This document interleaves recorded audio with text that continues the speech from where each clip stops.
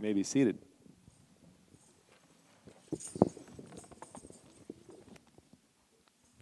It can be easy to forget, for all we Christians talk about Jesus, that Jesus was Jewish.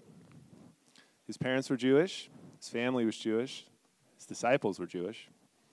It took decades for Jesus' followers to begin thinking of themselves as significantly different enough to warrant some sort of separation religiously.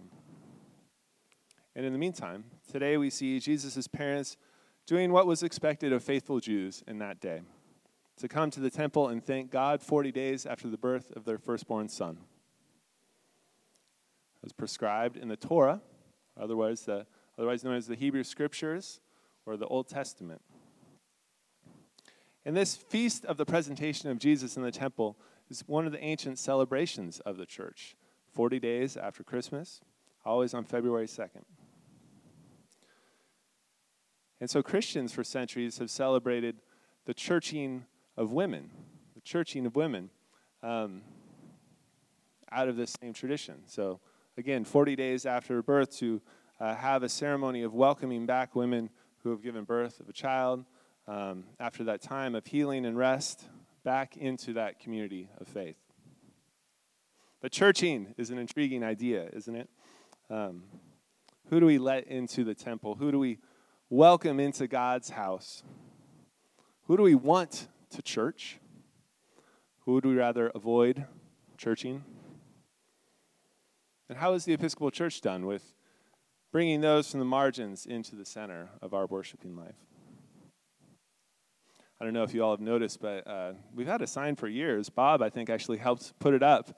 That says, the Episcopal Church welcomes you right outside on 30th Street. And that's been the slogan of the church, perhaps not the most inspired one, for a long time. And that is great, right? I'm so glad that we're welcoming people. But there's other ways we communicate welcome or not welcoming, right? And I think one of the ways we signal about who we are and who we want to be and who's invited is our leadership. And so it matters that Michael Curry is our presiding bishop, first African-American to serve in that capacity. It matters that 31 years ago, on February 11th, we consecrated our first female bishop in the Episcopal Church, Barbara Harris, in Massachusetts, who also represented the first female bishop in the global Anglican Communion. That was in 1989. Barbara Harris is on the front of our bulletin today, and we'll be sharing some of her prayers later in the service.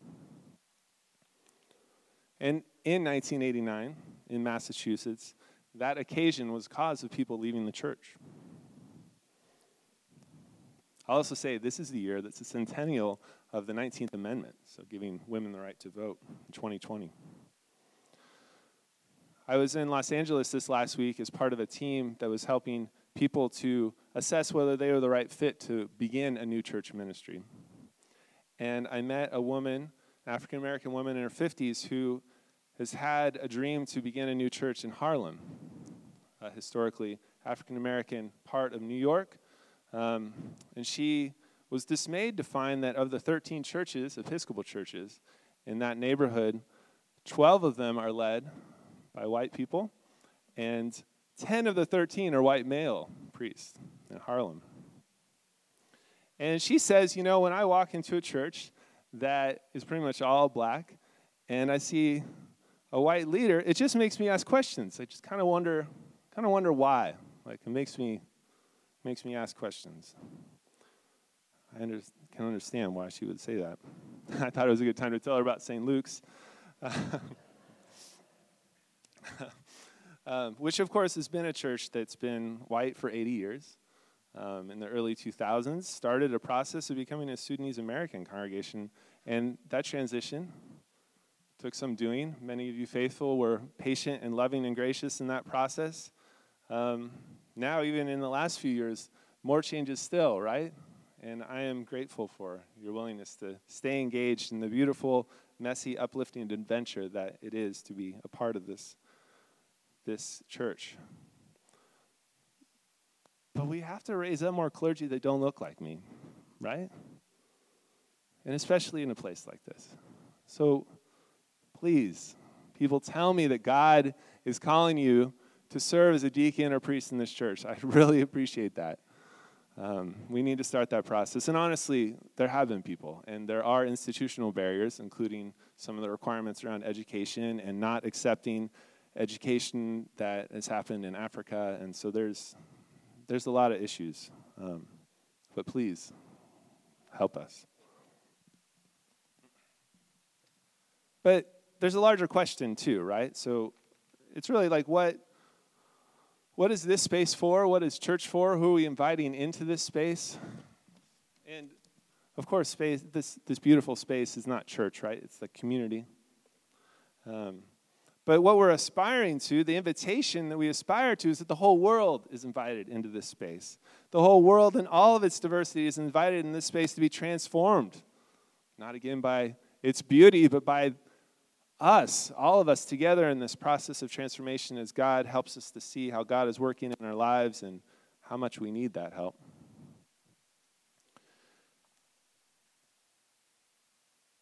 But what would it mean to invite the world in? What does that look like?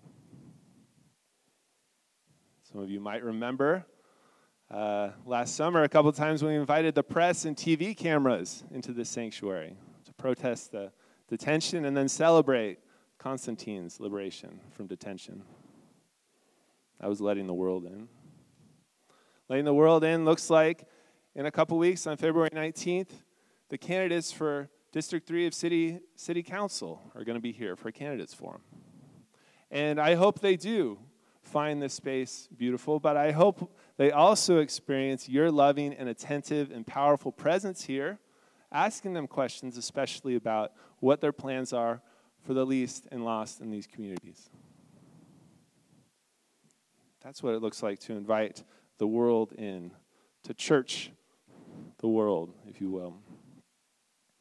We also have dreams to begin something we call like a dinner church, probably downstairs, inviting especially those experiencing homelessness and the spiritual but not religious crowd that maybe isn't quite so sure about what we do up here on Sunday mornings, but longs for the same meaning and purpose that we all do, for some sort of alternate community together centered around food on a weekly basis. That's what it looks like to invite the world in. I actually hope that you all will begin praying about how God might be calling you to help us as we begin launching that new adventure together. Speaking of prayer,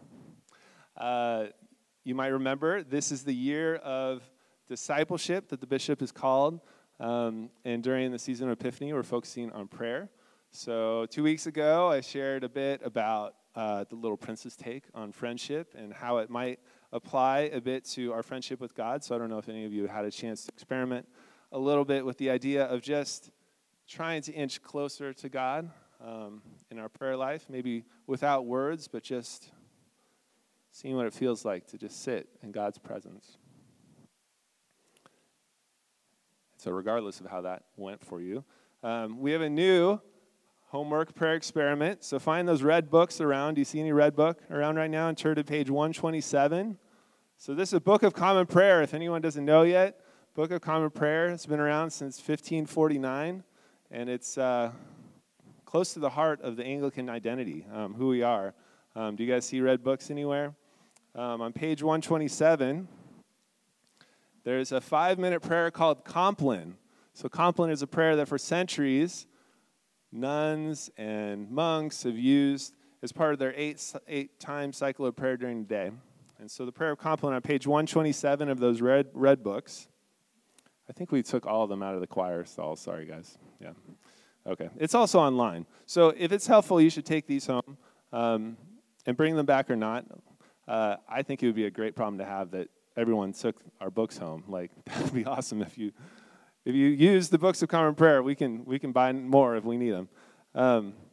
And try out this 5-minute prayer of Compline during the week, ideally with the people under your roof. And just see what it might do for you. I thought of it because it ends with, if you turn a few pages to the end of that, with a song of Simeon, which we read in the gospel today. Lord, you now have set your servant free to go in peace, as you have promised. For these eyes of mine have seen the Savior, whom you have prepared for all the world to see, a light to enlighten the nations and the glory of your people Israel. And I just think it's an amazing way to end a day, right? It kind of implies that perhaps if we can just notice God's work in the world, that's enough. That maybe that's the most significant accomplishment of our days, if we have seen the Savior at work in the world. And then we can go to sleep. We can let the rest go. All the anxieties and worries buzzing in our heads are no match from just recognizing that Jesus is with us. God is still working in this world. God hasn't given up on us or this world. That's how Compline ends. So try it this week. Try that form of prayer.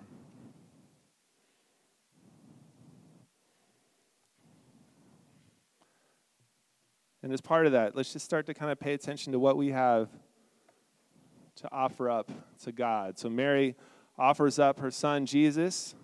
Maybe what we offer up through Compline is our experience of Jesus during the day. Maybe that's enough.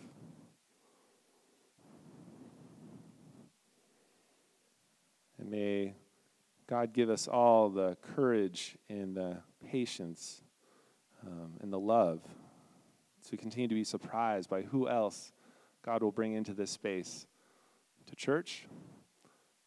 And may we all be transformed by the process.